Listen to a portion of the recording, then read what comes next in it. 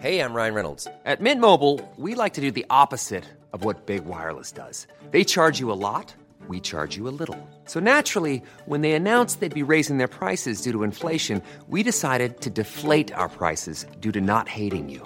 That's right. We're cutting the price of Mint Unlimited from $30 a month to just $15 a month. Give it a try at mintmobile.com/switch. $45 up front for 3 months plus taxes and fees. Promo rate for new customers for limited time. Unlimited more than 40 gigabytes per month. Slows full terms at mintmobile.com. This podcast is for entertainment purposes only and does not replace your own financial, tax, legal, or financial product advice.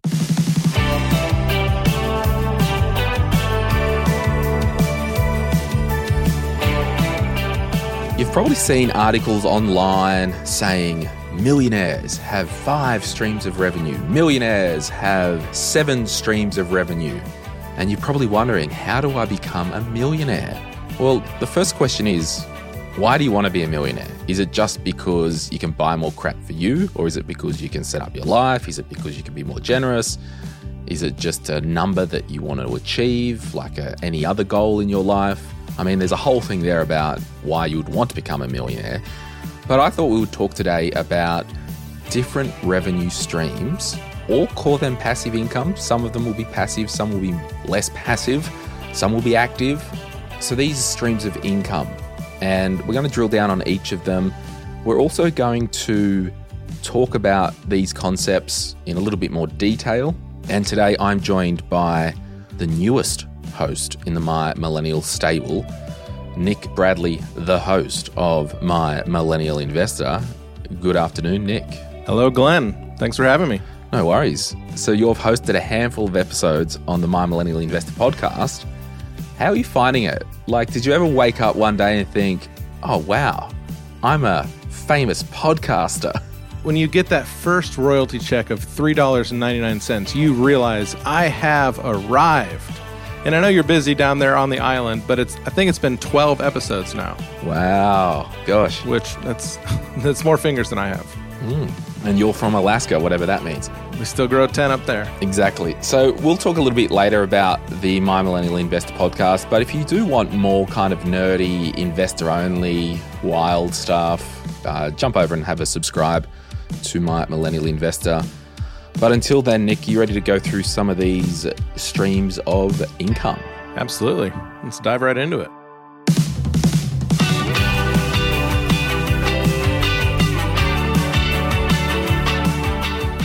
Look, in this episode, we are going to be sharing a lot of stuff about making money. It's going to be encouraging to some people. Some people may find it disgusting. Choose wherever you want to be on that spectrum. But I will disclose that My Millennial Money is a podcast about investing. My Millennial Money is about how you can get the most out of your money. And you know, full disclosure, Nick has shared on his podcast, his net worth is over $1 million. My net worth is over, I think, $8 or something at the moment. So yeah, I am in that highest tax bracket camp. I am in that millionaire camp. But we need to just first and foremost call out the privilege here, and that is so important when we are talking about this stuff. You've got 2 white dudes. Nick, you're in your 50s now. Just hit 40. There you go. And I'm in my mid to late 30s. I look forward to coming down for your birthday party next week.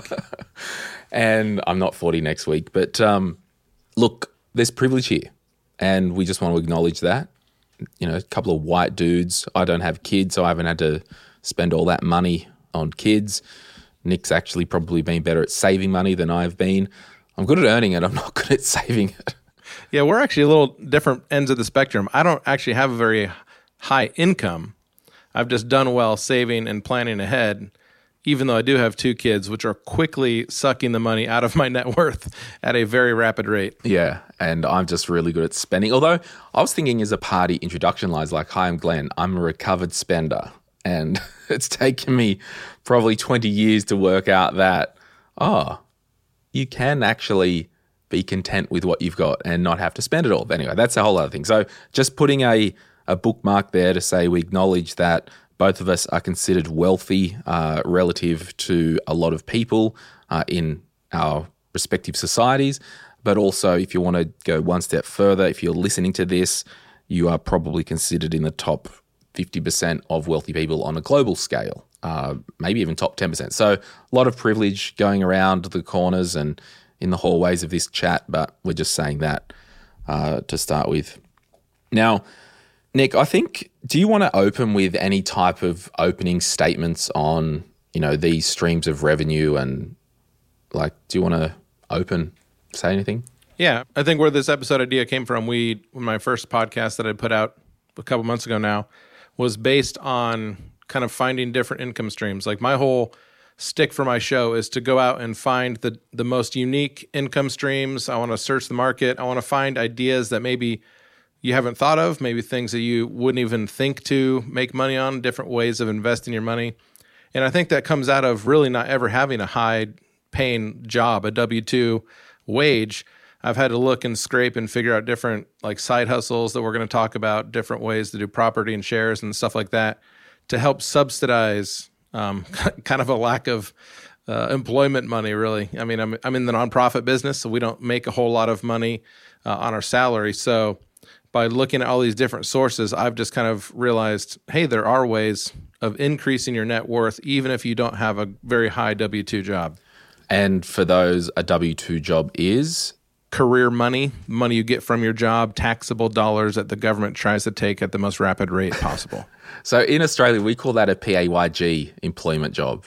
So a PAYG is a pay-as-you-go, so the employer withholds tax as you go. Yeah. So all that stuff. Yep.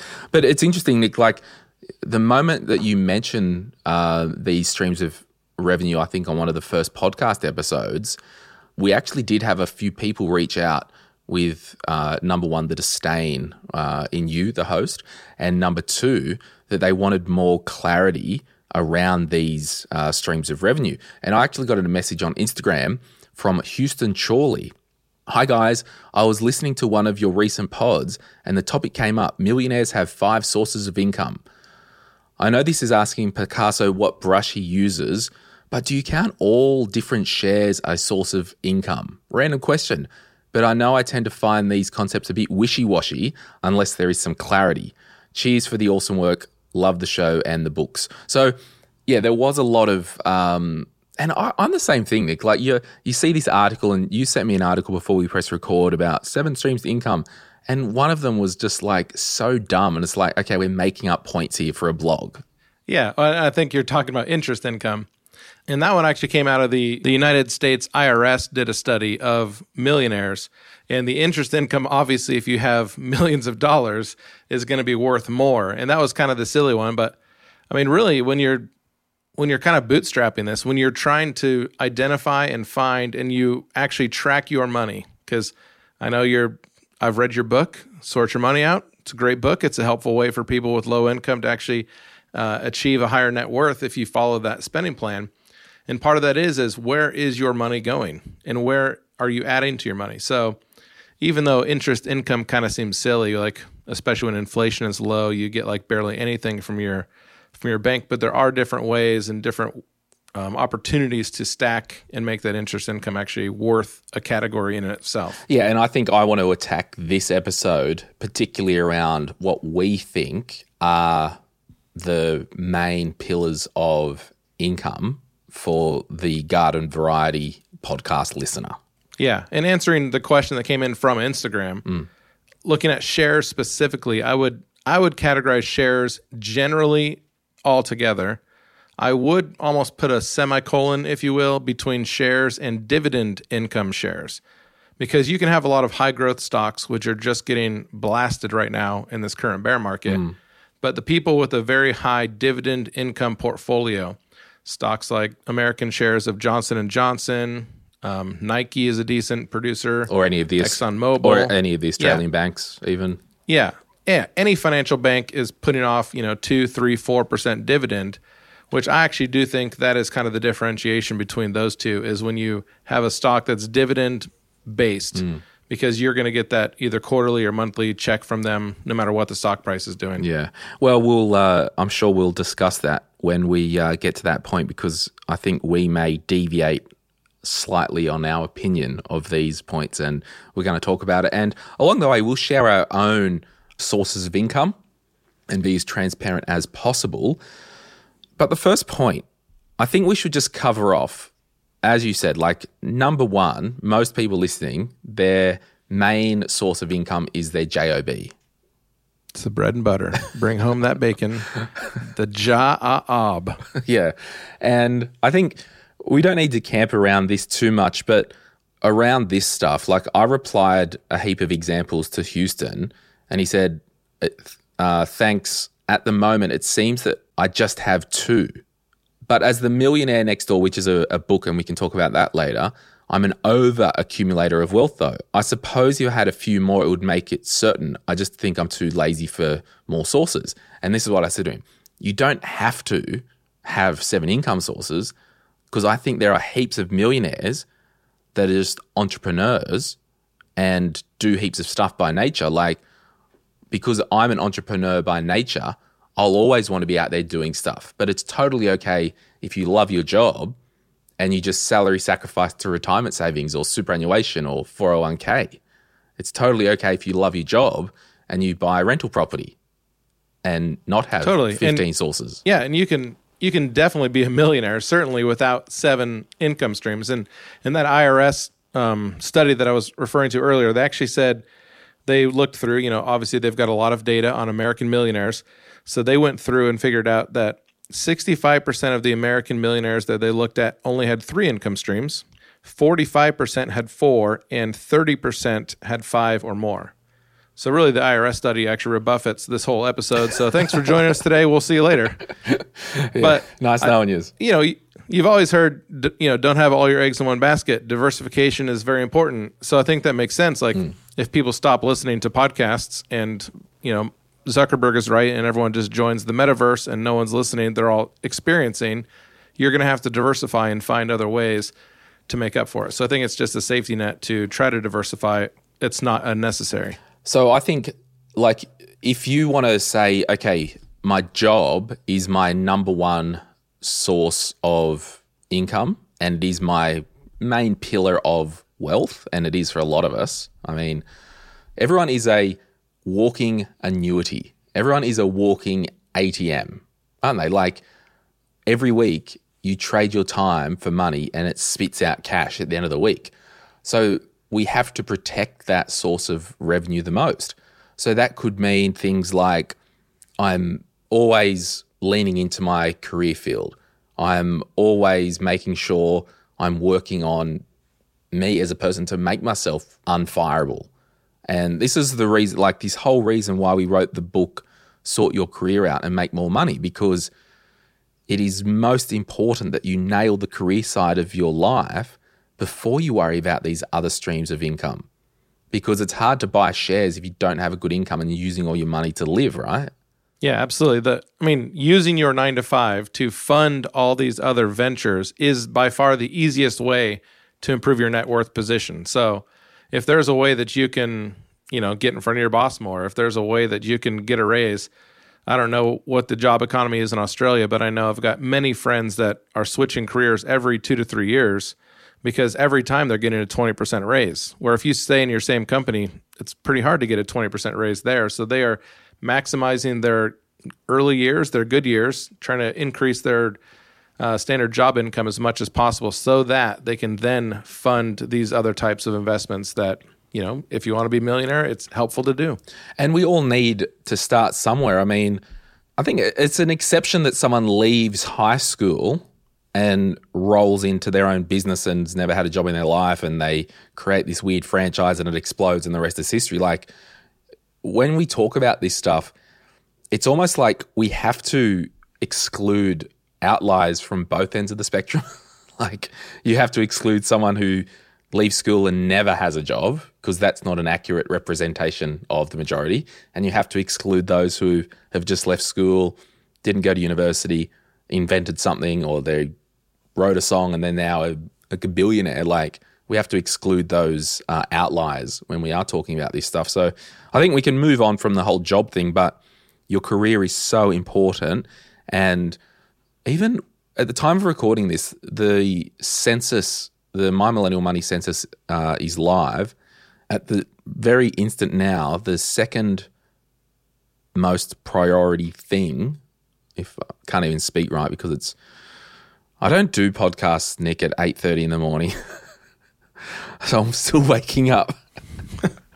But the second biggest priority of the My Millennial Money people at the moment is to increase income.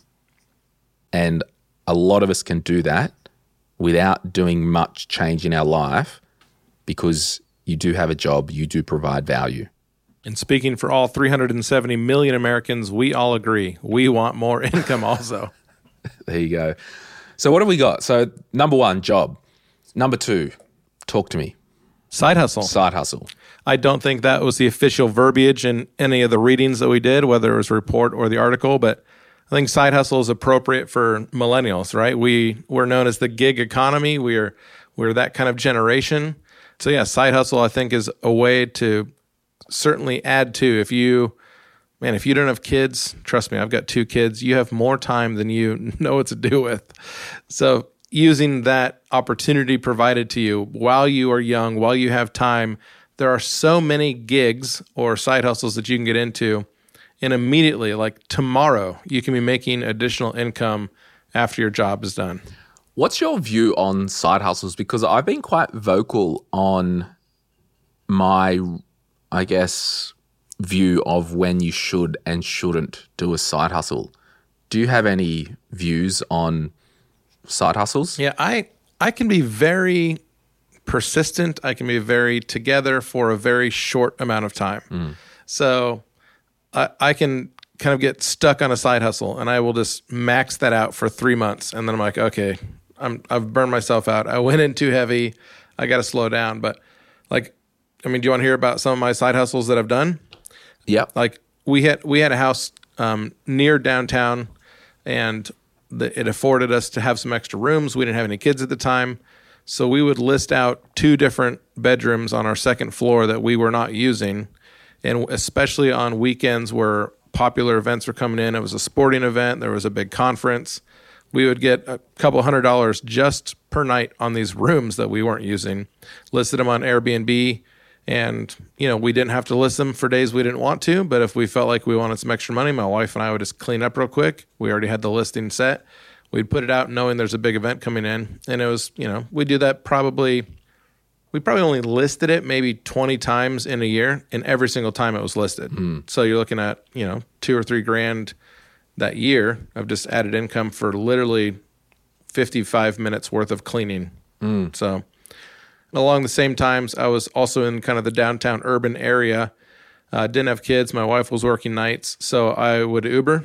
I'd put my car on Uber, throw it up, get some additional income there. A lot of times I'd actually sit at my house and just wait for my phone to beep, and then I'd run out, jump in my car, and go pick somebody up. And then once you're out there, you're out there. But, I'd just kind of sit and wait. And I Ubered for about a year, off and on. It's decent. You meet some interesting folks. You have some different stories to tell, and you make a little bit of income driving around. So I've done both Airbnb and Uber as different little side hustles to add to the wealth. And then I always didn't tell my wife what I made, and I hid that into shares as quick as possible. All right. So healthy marriages. Next episode, you're not the host. My Millennial Marriage by Nick Bradley. I think you've touched on 2 things. So the side hustles that you did on the side, they really didn't take much energy or much investment. Like you had the spare rooms and you could put up with some randos in your house in exchange for some money. And you had the car and you had the time and the technology of Uber was there. So I think Uber is an interesting one. Like I think with all the laws changing and the competitive nature of other rideshare things and all that, I don't know if it's as side hustly as it used to be, but sure. Yeah, this was a bit ago. Like literally I was doing Uber before Lyft. Yeah. I think even existed, or at least it hadn't left San Francisco at the time. Yeah. So yeah, it's just about literally I found that window of time where Uber, for someone who didn't want to put a lot of effort into it, was still profitable. Yeah. And I think those opportunities always come up, especially if we are headed towards the big R-word recession. All sorts of opportunities. Like Uber came out of the last recession we had. Lyft and rideshare and all those things when the economy slows down, ingenuity comes up and provides you different opportunities that weren't there before. So, yeah, absolutely. So you had the time, you had the stuff. And the second thing you touched on, that revenue that you made, you put straight into investing. And also, and I guess the third thing that I thought was interesting, you said you didn't do it forever, like it was a seasonal thing. And it does lead into, and I'll repeat these for the people who are new to the podcast, my view on side hustles is 4 views. Number 1, you would do a side hustle to clean up any short-term debt. Or if you've had credit cards that you want to get rid of, you've got personal loans that you want to clear, you would side hustle, put the money straight onto the debt and get rid of that. Because you don't want to be side hustling for 50 years and not having a life. Like, it needs to be short. The second thing is you've got a short-term goal. Remember Simon when he wanted to pay for the sleeve? He used to side hustle to pay for his tattoos. Like that. Yeah, that was he was Ubering also. Yeah, that's right. So that was more of a short-term goal. Go out, smash and grab, get some money, meet your goal, and get on with your life. The third reason I would suggest people do a side hustle is to start to do something on the side. As in, you work at a full-time marketing agency and you want to start doing weekend Instagram management or, after hours or websites on the side, and you're doing your side hustle to start to get things moving so you can one day quit your job and do your side hustle full-time. The fourth reason I would say that you'll do a side hustle is you just like doing it as more of a hobby and the income's just a bonus. It could be, I've got a pottery wheel downstairs and I reenact scenes from Ghost every, Saturday afternoon, and, I just like that. I might do a garage sale. Like, you know what I mean? Like, it's just a hobby. Yeah. The overarching thing, Nico, is I don't believe your side hustle income should go into general revenue in your life, because then what you're doing, you're just working more, consuming more, and getting stuck on a treadmill more that sucks your time.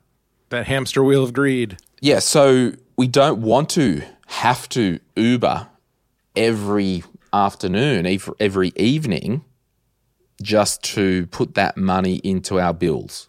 Yeah, when I was talking to people and they were like, why are you Ubering at night? I'm like, I'm an Uber at night because every time I make $100 a night, that's at the time 2 shares of Apple stock. And eventually the Apple stock is going to take over my need to actually do physical work. So that's just an example, my views on side hustles. It's a legitimate thing. I will say on the side hustle thing though, I've seen stuff online where people are like, here's my side hustle and it's my passive income. I sell these widgets online. I buy bulk from Alibaba and then I repurpose them on Amazon or eBay or whatever. It's my passive income. And it's like, well, there's not much passive about that. Like, so I don't know if there's that many actual sources of passive income, less than what we would think, I would imagine. Okay, we'll take a quick break because it's been about 20 minutes and I want to pay the bills and then we'll just keep going. Have you got like another hour, Nick? Because we might need it. Sure. All right, sweet. We'll be back after this. If you're after personal financial advice, don't get it from a podcast. If you would like help based on your own personal situation, head over to sortyourmoneyout.com. Click Get Help and we'd be happy to introduce you to one of our trusted advisors. Our panel of advisors, mortgage brokers and accountants work with clients all over Australia so they can connect with you wherever you are. That's sortyourmoneyout.com and click Get Help. Hey, I'm Ryan Reynolds. Recently, I asked Mint Mobile's legal team if big wireless companies are allowed to raise prices due to inflation. They said yes. And then when I asked if raising prices technically violates those onerous 2-year contracts, they said, what the f*** are you talking about, you insane Hollywood ass f- So to recap, we're cutting the price of Mint Unlimited from $30 a month to just $15 a month. Give it a try at mintmobile.com/switch. $45 up front for 3 months plus taxes and fees. Promo rate for new customers for limited time. Unlimited more than 40 gigabytes per month. Slows full terms at mintmobile.com. Quality sleep is essential. That's why the Sleep Number Smart Bed is designed for your ever-evolving sleep needs. Need a bed that's firmer or softer on either side? Helps you sleep at a comfortable temperature? Sleep Number Smart Beds let you individualize your comfort so you sleep better together. JD Power ranks Sleep Number number 1 in customer satisfaction with mattresses purchased in-store. And now, save 50% on the Sleep Number Limited Edition Smart Bed for a limited time. For JD Power 2023 award information, visit jdpower.com/awards. Only at a Sleep Number store or sleepnumber.com. Okay, what do we got? Number 3, Nick. Normal shares, brokerage, the world wide web of investing in the stock market. So shares, hey? These are what we are really getting into. I think equity ownership is a true passive income, particularly if you are using dividend stocks to fund your life. But I will say it's interesting. I don't know that many people who are living off dividend income. So it's like, I've got the income, but I'm just reinvesting it, right? And that would be akin to every time I get overtime from my first source of income, I don't live off it, I just invest it. And then one day you can compound it all and then have to just wake up in the morning and breathe and not have to actually exert any energy for income, right?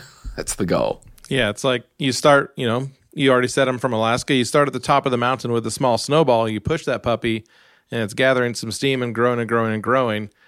There are some good dividend income calculators. If you Google just dividend income calculator, you can literally say, I can afford $200 a month or $400 a month to buy dividend income shares, and then how long will it take me to replace my income? So you can do the math. Someone else will do the math for you, and you can figure out, wow, within 15 or 20 years from now, I could be totally done with my day job, replace and keep my lifestyle on just dividend income stocks. Did I send you the TikTok this morning with the guy with the Range Rover? No. It was one of those FinTok things. It was pretty funny. And often these things are so simplistic.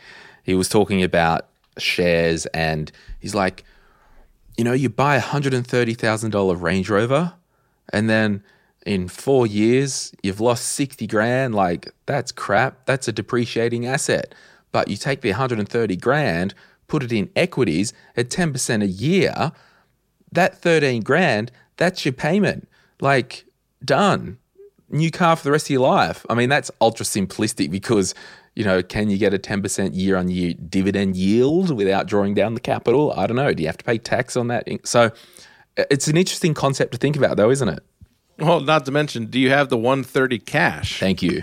Like, this is assuming he's dropped 130 cash on this depreciating asset. I'm assuming he has loaned that out and he is the dividend income to the bank. Yeah. So I think, just on shares as a third category, to the questioner in my Instagram inbox, if you own shares in Apple, Tesla, CBA, Woolworths, and an ETF, a VTI or VTS, IVV, NDQ, any equity, I'm personally saying any shares I hold counts for one income stream, that class shares. Now, do we deviate on this? Because you're... Just a little bit. Yeah. And how are you deviating? I guess I would classify growth stocks. So like you mentioned, Tesla. Yeah. Apple does give a dividend, but they are officially still a growth stock. At the time of this recording, they're one of the only growth stocks in the market. So there are purposeful companies that are just trying to grow. And if they don't grow, they are in big trouble. Meta currently is in big trouble because they're not growing, but they're still pretending they're a growth stock. Where big players, companies that own companies, like Johnson & Johnson in America, you may not know the name Johnson & Johnson. No, we do. But I guarantee you buy their products because they own a conglomerate of different... Every shampoo in the market basically is Johnson & Johnson. Well, it's Johnson & Johnson on Unilever, isn't it? Yeah. So they've really expanded the whole brand, but J&J is the ticker symbol here still in the States. I think they're paying a 6% or so dividend yield. So if you are specifically on purpose, in fact, I did an episode, I think in November on My Millennial Investor about how to get free pizza and free coffee for each month. And it was about finding companies that you already consume as a consumer and investing in those companies and then taking that dividend back each month to pay for the things you're consuming. So if you're purposefully, in my opinion, buying shares of dividend companies to take that dividend and not reinvest it to pay for things in your life, then that's where I put the semicolon in between growth kind of stock shares and dividend on purpose shares. Right. Because one of the articles that you sent me, the dude was like, kind of like you, who I disagree with. He's like, third source of revenue, dividend yield. Fourth source, capital gain from equity. So, sure, cut it whatever way you want. I'm just saying whether you've got dividend yield or you're selling at growth stocks and harvesting the gain, all roads lead to Rome, but you do you. And some people will agree with you. And maybe if you've got a huge ego, you will count equities as two. So you can have more points. But what I will say, and it does speak to, some other sources of income, and this is kind of the thing, I think within that category, if we can just agree that 0.3 being shares, within that category of source of income, you do have diversification. So you don't all have growth stocks. You don't just have income stocks. You don't just have one sector, because you want diversification, much like your career, right? You want to be as diverse and as flexible as possible so you can future-proof your career. You want diversification in each pillar of these income sources, right? Yeah, absolutely. If you have, let's say you accidentally bought Tesla 6 years ago and you bought 1,000 shares for $10 each. I'm making these numbers up, but Tesla has gone up to $1,200 before the stock split last year, $1,200 per share.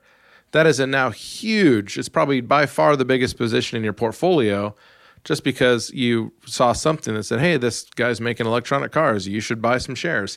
So you buy some shares. I think at that point you should sell a chunk of that Tesla and then reallocate that into probably some heavier dividend income like stocks, so that you're not just overweighted. And in that essence, you are using growth shares to then fund your lifestyle shares of dividend. Yeah.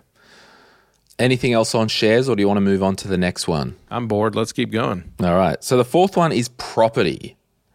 So a lot of people in Australia love property. A lot of people everywhere love property. I'm talking property as an investment class, as an investment vehicle. So what do you reckon, Nick? Yeah. I accidentally became a landlord. Well, not accidentally. I became a landlord 5 years ago because the house that we had just rehabbed, that we had poured my blood, sweat, and tears into and fixed up in a nice, cute little Cape Cod, my wife said, I don't want to live here anymore. So we purchased that house in the more urban area downtown, did it all over again, spent 13 months rehabbing the house, but kind of wanted to hold on to that cute little Cape Cod because it was in a really good school district. So in America, a lot of the houses really school dependent on the public schools. So we kept the house just in case we wanted to move back when we had some little lads run around. So we became landlords. We found a family that wanted to live there and started doing it kind of because we had to, kind of felt like we were stuck. And it worked out pretty well. And then I have since sold that house and then turned that into 2 different rental properties along the way. So by being a hesitant landlord at first, kind of dipping my toe in the water, it really did work out well. And I'm a big fan of property investing. It's different in the States, isn't it? Like, Australia actually sucks when it comes to property. Like, it's so expensive, and for an investor, there's like bugger all yield, and I don't know if it'll ever change. I hope it does. But when it comes to property, likewise, if you are going down this road full ham and you're like, I want to be property is one of the pillars, we have to diversify within that. Like, you're going to buy different types of stock. You are going to buy in different regions.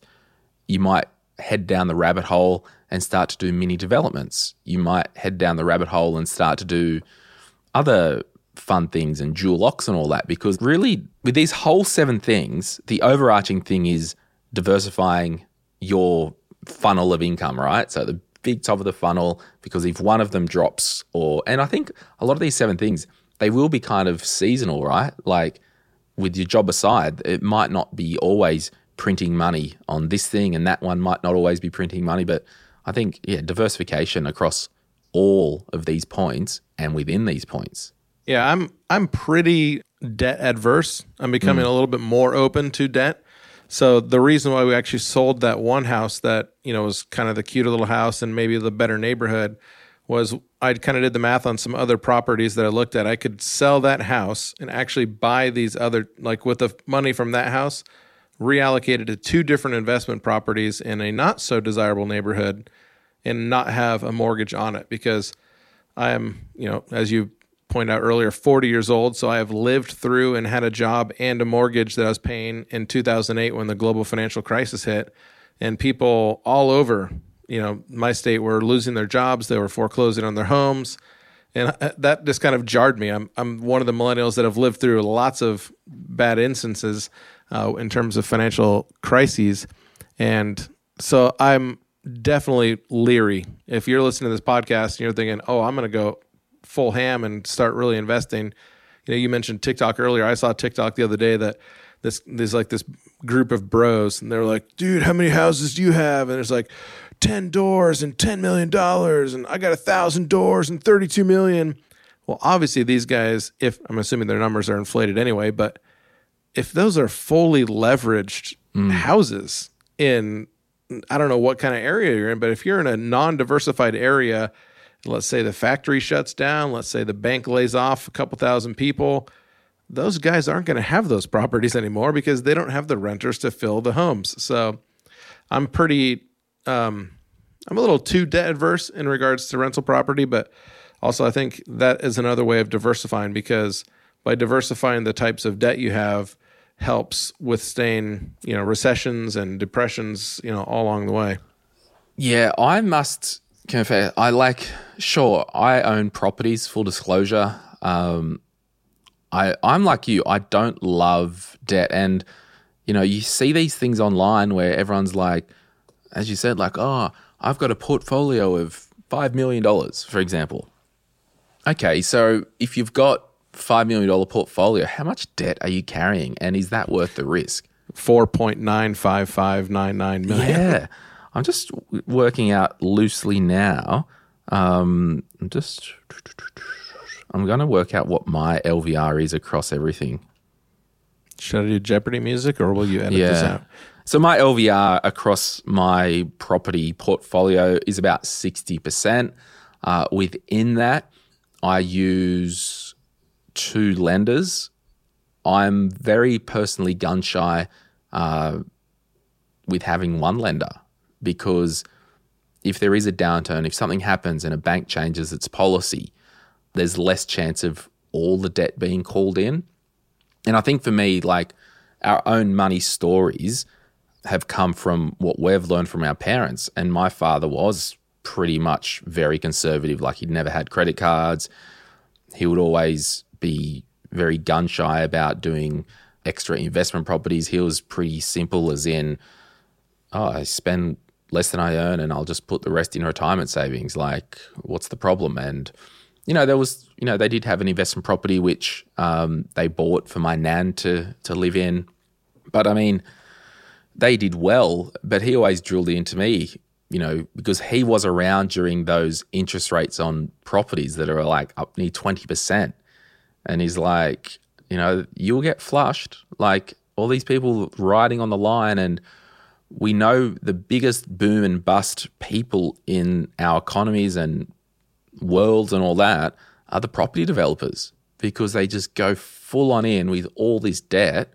So for me, I'm not really that keen to be running on the line. We've got the My Millennial Property Podcast, and people love that, and go for it, knock yourself out. But for me personally, I'm just a little bit, I just don't want to carry lots and lots of debt. Yeah, and I definitely think there are different ways to get into the property world without carrying lots of debt. I mean, let me ask you, do you include REITs, real estate investment trusts, in the property category?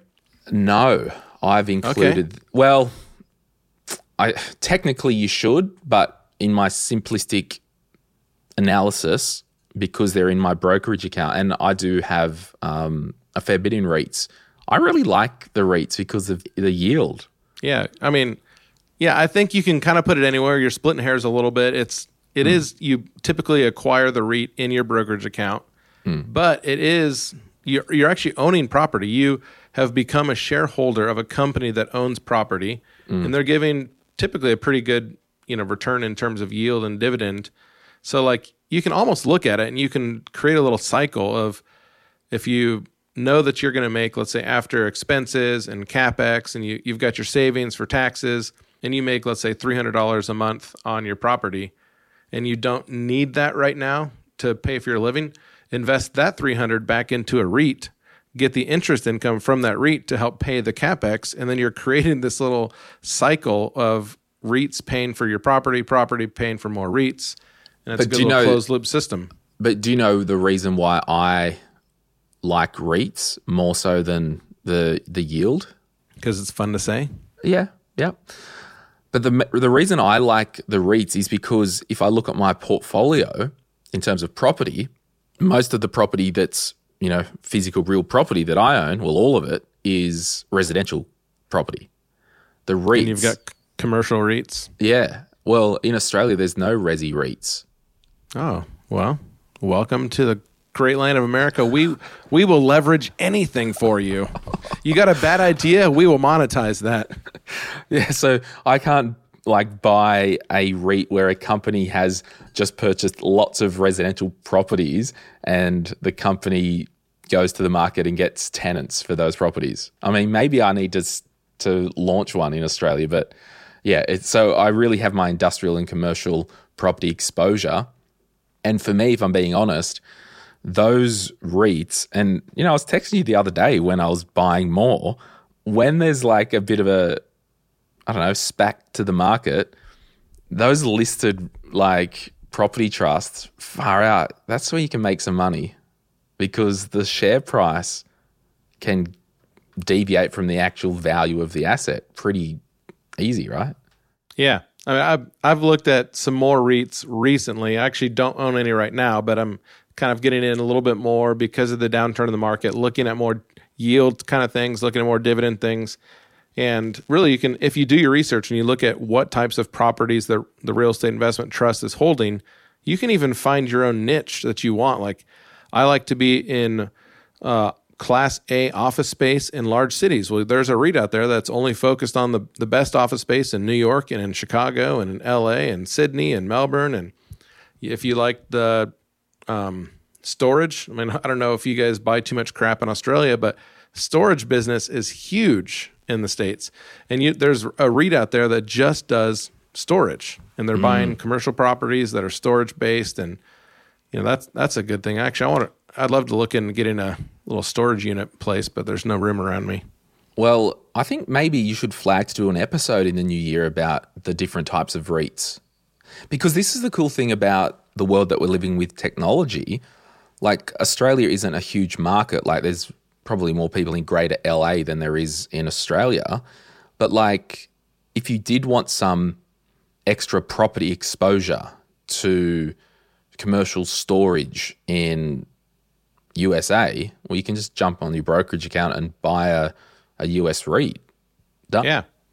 And while we're on property, before we get to our other ones real quick, there are two different things that are kind of new. It's not REIT, but it has some oversight. I'm assuming you guys haven't heard the advertisements that we have on farm yields. There's a company that you can invest in, and they buy farmland, and they rent that farmland out to the farmer who then grows the vegetables and yada, yada. And you actually get a return on that land from the farm yield. And then there's also companies that are looking at personal, like you can go look up a project that a house flipper or a developer is looking at, and they need $10,000, and here's what they're going to do with the money. Here's what it's going to look like. And they're paying, 10 to 12 to 14% on a personal loan. That's a little, I would throw that in side hustle more than I would property. Yeah. But it's a way of investing, kind of looking at like, hey, like it's going to take a 4-month project and you're going to get an annual return of 12%, like, I'm willing to take a risk on this guy. And they show you the old projects and stuff that's happened. But there's the internet. Guys, what a great thing. There's so many ways to make money if you look for it. It's fantastic, isn't it? I just want to maybe walk back on some of my comments. I'm just looking on the ASX website at the property REITs in Australia. I'm just seeing there may be, okay, there's a REIT here called Agricultural Land Trust. All right, yeah. That's the probably Agricultural like the farm Land Trust is a registered scheme that focuses on the ownership of rural property for the purpose of generating rental income and capital appreciation.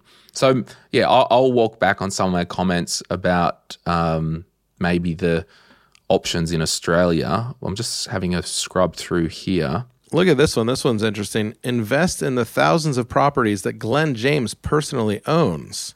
That's a fun one. I don't think that's ASX listed yet. No, that's a private one. There's a REIT here. And again, everyone, these are just examples. I can't speak for them. Again, I haven't heard of most of them. Hotel property investments. They literally just buy hotel properties. So, look, REITs is a good way to get into property investing without the debt. Now, I'm just having a look here. National Storage REIT, NSR. So we do have there's a chain here called National Storage, and it is a REIT. Let me just open my Superhero account. I use Superhero now, everyone. I did a review on YouTube, and we'll put the link in the show notes. Is this what they call dead air for podcasting? National Storage, NSR. I'm just seeing NSR. National Storage REIT. I'm just trying to see if there's a bit of info here.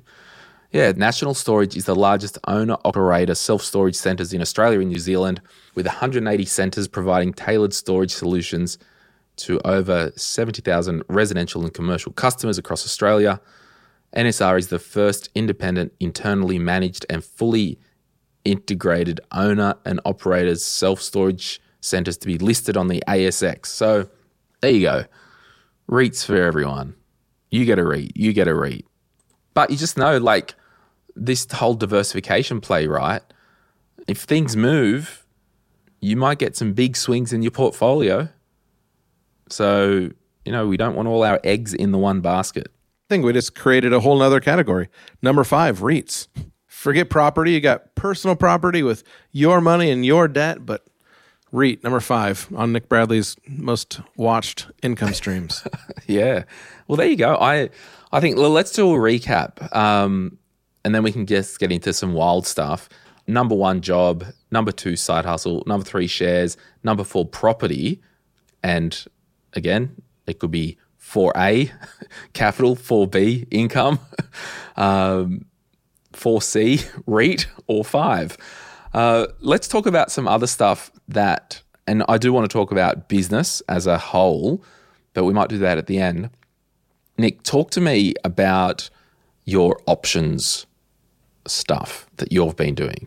Yeah, I've been doing options for quite a while, and I'll definitely do an episode next year in 2023 I'll probably do a basic options, like know what options are which, like know the Greeks. There's some different terms, but just in general, I actually came upon options trading because of the dividend stocks that I already owned. So I was looking at how to maximize the dividend. So Coca-Cola, for instance. So you got 100 shares of Coca-Cola. It's a pretty boring stock. Like what exciting thing is Coca-Cola going to do that is just going to make the stock surge? It's fairly flat, nothing really going on, but it gives a 6% dividend yield. How can you make money while you're just kind of chilling on Coca-Cola? And you can sell a covered call against 100 shares of basically any company that you have. And you can do that on a weekly, monthly, or quarterly expiration date. And you get paid to basically put your stock at risk. So let's say you own Coke at $40 per share. And you're saying, I will sell it to somebody at $50 per share. Somebody in the other end of that contract says, I think it will get to $50 per share by this date.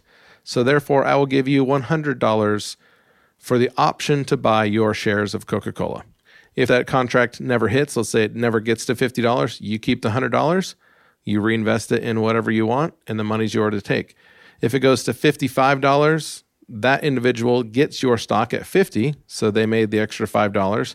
You made the money from 40 to 50, and you get to keep the $100 for the options contract. So I've been doing options trading like that, starting off on the covered calls, and there's a lot of different stuff that we'll cover on My Millennial Investor coming up. But I mean, I'm doing weekly calls and adding, about $60 per week in options trading to the portfolio and then reinvesting that into the shares itself. So it's a pretty good cycle. And I just want to point out, while you are dicking around with options, and you kind of are doing it because you're interested in it, right? And it's keeping you interested in shares and investing and all that stuff. But you haven't gone down to the local bank and said, hey, can I borrow $300,000 against my house and then go and write options contracts? Right. Or have you? No. not yet. With stocks. You almost lost your house when you were experimenting, but that was a different episode. Yes. With stocks that I already like, that I already own, and or that I want to own. So never get yourself, same way you can over leverage yourself with property, you can over leverage yourself with options. So I only put my money at quote unquote risk of stocks that I already own and or want to own. So I'm not really, when you own 100 shares of a company, when you write a covered call, you're only risking the potential upside. So if your stock hits that strike price that you are comfortable selling at, that's the only risk you have, is if it goes to the moon. Well, is Coke going to go to the moon? Is Johnson & Johnson going to go to the moon? These are pretty mundane companies, and that's a fun way to get some additional weekly income. So, I don't want to be that guy, and this is why all these lists actually mean nothing and they're just talking points.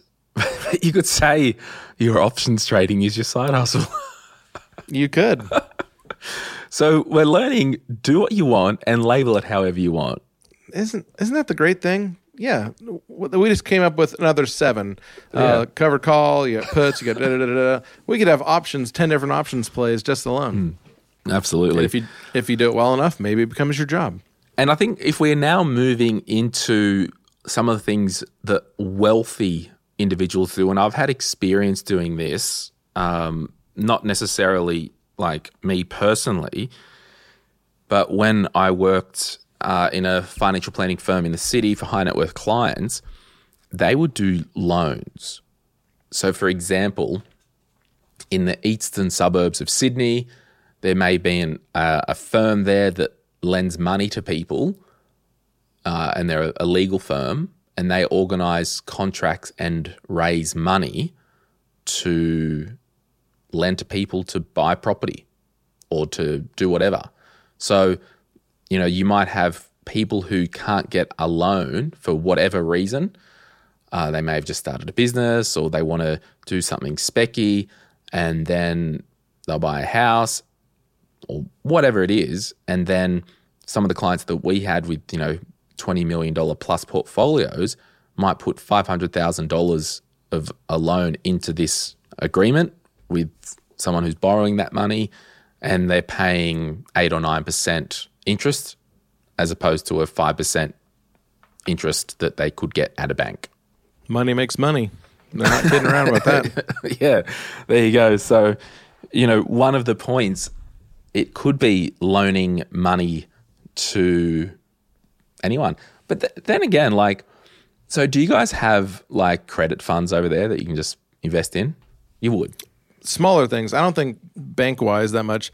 There's the types of investments that you were just talking about. You need to be an accredited investor, which means you have to have a net worth of $5 million.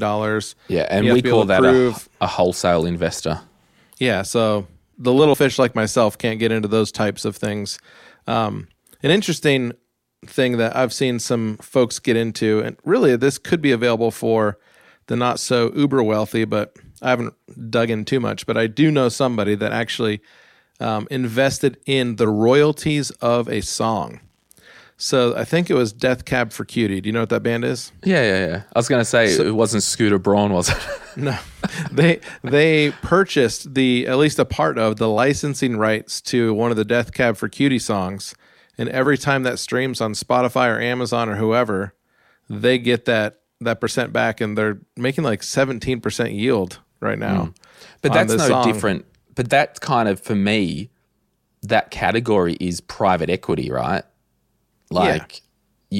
you know, you hear these movie people like, oh, we've created this movie, we've got to get investors, and, you know, the more money you have, the more ways that you can use it to make other money.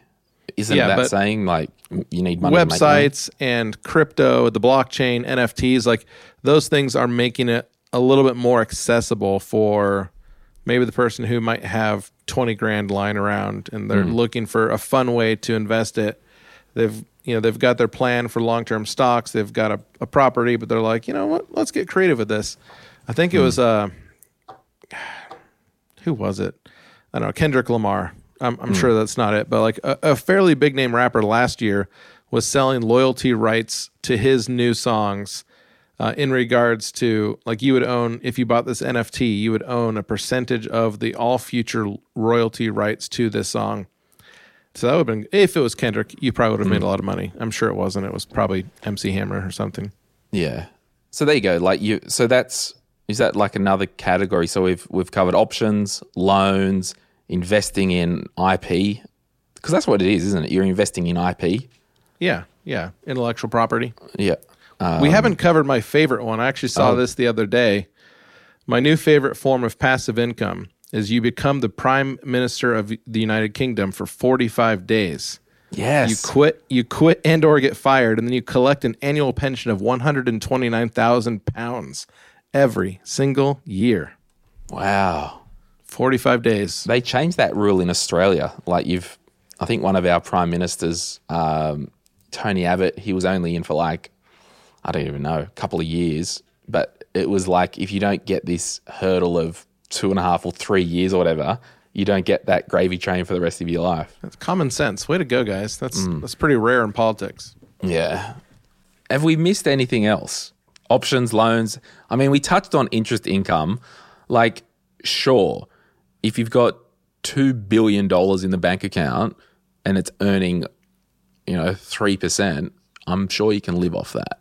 Yeah, I actually just bought my first bond ever, and I've been financial advising back in the day. I've been a stock investor for over 2 decades, but I've never purchased a bond, and because the opportunity never arose for me. And specifically in the States, and I don't know if you guys have any inflation tracking bonds. So like in the States, it's called an iShare. So you have to be a U.S. citizen to purchase it. But I bought an iShare bond, and it tracks the inflation. So it looks back 6 months. So for 6 months of the bond that I'll hold, it'll pay me 9.2%. And then in the next 6 months, it's going to pay the next average of inflation, which is like 6.7. So overall, I'm going to average about 8% for holding this bond for 1 year. So I don't know if is that the it's listed and the ticker is LQDI? No, this actually went to Treasuries Direct, with the government, and bought a bond. Right. There are some Treasury inflation protected ETFs out there. I'm looking at an ETF. You said iShares, so I'm like on BlackRock website. iShares inflation hedged corporate bond ETF. Gotcha. In the US. But that's another way. Like if you have money, and let's say that it's not your emergency fund, but you don't have to touch it for 6 months or 12 months, and it's money that would have been sitting in your savings account. Like I took some of my savings money and just bought a bond for the first time ever because the yield was just too good. Like you're not going to see this again, assuming inflation comes down. Yeah. So I'm like, what I did once with some clients. And it was obviously client-specific, use the Vanguard Australian Fixed Interest ETF, and it's effectively an ETF that invests in bonds, short-term government bonds. They're buying different bonds at different expiration dates. And Yeah. So the I'm just looking at the top holdings. Actually, can you share your screen on Riverside? Yes, you can. Let's try this, shall we, Nick? This podcast probably sucks, so if you're still listening or whatever. See this here? Yeah. So they've got, this ETF, the Vanguard Australian Fixed Interest ETF, I mean, the returns are pretty average at the moment. Year to date, -10. Look, remember, just because it's a bond And fixed interest diversify. It doesn't mean it's capital secure. This is the worst time in history. As of time recording, this is the worst time in history for the 60-40 portfolio. So 60% stocks, 40% bonds. We've never had a worse 60-40 portfolio since they've been tracking it for the last 120 years. And we're actually recording this, guys, on the 2nd of November, 2022. But there you go. So back to this, so in this Vanguard fixed interest ETF, they've got Australian government bond at a rate of 3.25% maturing in 2025. I mean, the worst time to buy bonds, and I don't know, why did you do it? Isn't the worst time to buy bonds when interest rates are increasing? Well, I physically bought the bond. Yeah. So when you actually hold the paper bond and you know that you're holding it, you're not worried about the yield in the paper changing hands, where the ETF, they're actually trading those. That's right. And when they need in the to. trades, that's where it gets you. Yeah, because and that's where they're losing money because yields are going up. You bought a bond 5 years ago for 0.25%. Well, now you can buy a different bond for 5%. So everyone's trying to dump these old bonds, and therefore it's driving down the price of that ETF, where I actually bought the paper. So I have a guaranteed rate if I hold that bond for 1 year that I will get 8.15%. So I'm on this. I actually had some clients that did buy Australian government bonds direct from the Australian government. So where are we? There are two types of bonds. Let's just have a look here. Oh, I'm not prepared enough to have a look here. Yeah, I mean the absolute peak time, and I think for you, Nick, it's different because you've bought the bond, you've got the coupon, and they've said, Nick Bradley, we will give you X amount % return guaranteed for this period. Go away. Right. Much different than in the States, the TLT purchase. It's an ETF that purchases 10-year and 20-year bonds. That's in the toilet. That's lost 60% of its value this year because the yields are going crazy, and therefore the actual bond is worth less. But if you bought a government bond, I don't know, at the height of the GFC at 8% for 5 years or 9% for 10 years, you've done very well out of it. Yeah, if you were locked in and you were not going to try to resell that bond, congratulations, sir. Yeah. So, I mean, bonds, am I right? The last thing I want to speak about is when you own your own business. I own a business, but within that, I think it's important, every category, shares, property, your job, loans, you've got to diversify within. And the business that I run, Sort Your Money Out, or Simo Interactive, with all these podcasts, we make money any way we can. We get mediocre hosts like Nick Bradley, put them on, create a podcast and not pay them much. Woo woo. So, we've got podcast ads, we've got podcast show partners, we've got an email list that we're trying to, put some ad space in there. We've got online courses, we do sponsored episodes, we can do paid Facebook posts, Instagram posts. Within the business, there is much diversification of revenue streams, and at different times, one might be more than the other, and it's just diversified. Another source of revenue that I've got, which is, and I would like to say this is outside of my business, is the book, Sort Your Money Out and Sort Your Career Out, because that book is not owned by the business. It's owned by another entity, and we didn't produce that. It's, the publisher produced that, and I get royalties for every book sold. I mean, it's not much, but it adds up. It's a good little passive income for me.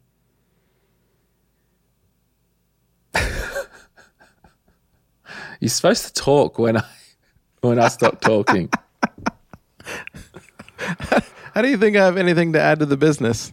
Yeah. So, I don't know. Have we done enough? It's been an hour. Everyone's bored. I want to... Do you have anything else to add that we didn't cover? The one thing we didn't... you kind of crapped on it earlier, talking about selling stuff online. is just like there is money to be made with your hobbies. So I think if you're looking at that, like my sister really likes to go to thrift stores, and she looks at, Goodwill and all these other different stores, like secondhand stores. And every once in a while she finds something that's worth like $100, and she'll look on eBay and she'll post it and she'll resell it and package it over to somebody. So like just find something in terms of like the side hustles, finding something that you already enjoy doing and that you are doing. There are ways to monetize that. And like, if you're not having fun, I don't know, it's probably not worth looking into. If these 7 things just bore you to death and you couldn't be bothered with working a job, well, have fun in your parents' basement. But like going from there, like find something you actually enjoy do, and then look at how can I monetize this. I don't know if I was crapping on it too much. Like, so for example, the side hustle thing, like take Monica and thrifting and flipping stuff online, like that's good because it's almost a hobby as well. And she has a day job. And if she doesn't want to do it for a couple of months and whatever. Yeah, the Alibaba, like reselling that, like. Oh, I was more crapping on it as in people say they're doing that and that's their passive income. Or it's like, well, there's not much passive about that because you've got to actually work in it. But it's a legitimate way, and it would be in the side hustle category of I'm doing this to build it up so I don't have to do my day job anymore. Yeah. Yeah, and if you like doing it. Yeah. Or I just do this, all the profits go into my share investing account. Or to orphans. Hey, there's a book I would recommend anyone. It's a million years old. It's called The Millionaire Next Door, and there's a follow-up called The Millionaire Mind by Thomas J. Stanley. Have you read The Millionaire Next Door? I read The Millionaire Next Door when I was 19 years old. Wow, so it is a million years old. It is. They talk about Bill drives a 1981 Chevy Caprice, but he's a millionaire and you'd never know. Yeah. That's right. So the whole premise, well, actually, didn't Dave Ramsey recently do a revamped study of that now that Thomas J. Stanley isn't on the scene? That would make sense. If there's a way to capitalize, Dave is always looking for. Hard to confuse two white bald guys with a podcast. So they basically, it was that premise that like most millionaires don't have the flashy cars. Most millionaires don't have the Gucci belts. Most millionaires don't do this, don't do that. In fact, I think he did a book, Stop Acting Rich, did he? Let me just I don't know if it's the same guy. That sounds like a book. Yeah. Stop Acting. No, it is. Yep. Stop Acting Rich. It was the follow-up from The Millionaire Next Door. And then this book that I've got in my hand, The Millionaire Mind. When was this published? 2000. So, even that's getting a little dated. Yeah. My friends, did we just uncover an opportunity? What's after Millionaire Next Door and Millionaire Mind? The Millionaire Podcaster. I want to read these 8 parts at the very end of this book called The Millionaire Mind, because this whole thing is like everyone wants to be a millionaire, blah, blah, blah. And here are the 8 points that they basically talked about in The Millionaire Mind. 1, understand the key success factors our economy continues and will continue to reward: hard work, integrity, and focus. 2, never allow a lackluster academic record to stand in the way of becoming economically productive. 3, have the courage to take some financial risk and learn how to overcome defeat. 4, select a vocation that is not only unique and profitable, pick one you love. 5, be careful in selecting a spouse. Those who are economically productive married husbands or wives who had the characteristics that are compatible with success. 6, operate an economical, productive household. Many millionaires prefer to repair or refurnish rather than buy new. I'm throwing out my LED screen when it's broken. 7, follow the lead of millionaires when selecting a home. Study, search, and negotiate aggressively. 8, adopt a balanced lifestyle. Many millionaires are cheap dates, and does not take a lot of money to enjoy the company of your family and friends. There you go, Nick. There you go. All right, see ya. Toodaloo.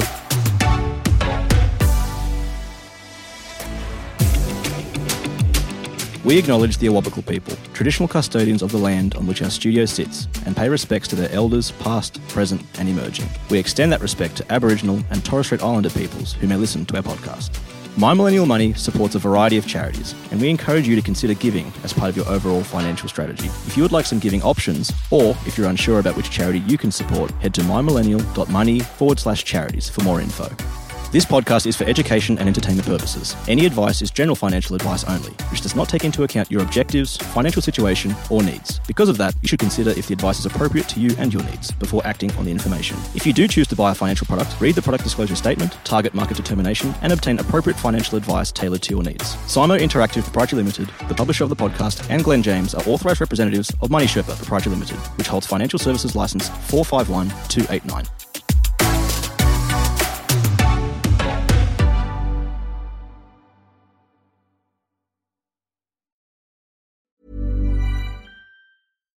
Why don't more infant formula companies use organic, grass-fed whole milk instead of skim? Why don't more infant formula companies use the latest breast milk science? Why don't more infant formula companies run their own clinical trials? Why don't more infant formula companies use more of the proteins found in breast milk? Why don't more infant formula companies have their own factories instead of outsourcing their manufacturing? We wondered the same thing. So we made ByHeart, a better formula for formula. Learn more at byheart.com. When you make decisions for your company, you look for the no-brainers. And if you have a lot of mailing to do, Stamps.com is the ultimate no-brainer. It streamlines your processes to make your business more efficient, which makes you less busy. Mail checks, invoices, legal documents, and everything you need to keep your business running with Stamps.com. Seamlessly connect with every major marketplace and shopping cart. Schedule package pickups and see your cheapest and fastest shipping options from different carriers, with rates up to 89% off USPS and UPS rates. And with the Stamps.com mobile app, you can take care of mailing and shipping wherever you are. Make the same no-brainer decision as over 1 million other businesses with Stamps.com. Sign up with code PROGRAM for a 4-week trial, plus free postage and a free digital scale. No long-term commitments or contracts. That's Stamps.com. Code PROGRAM.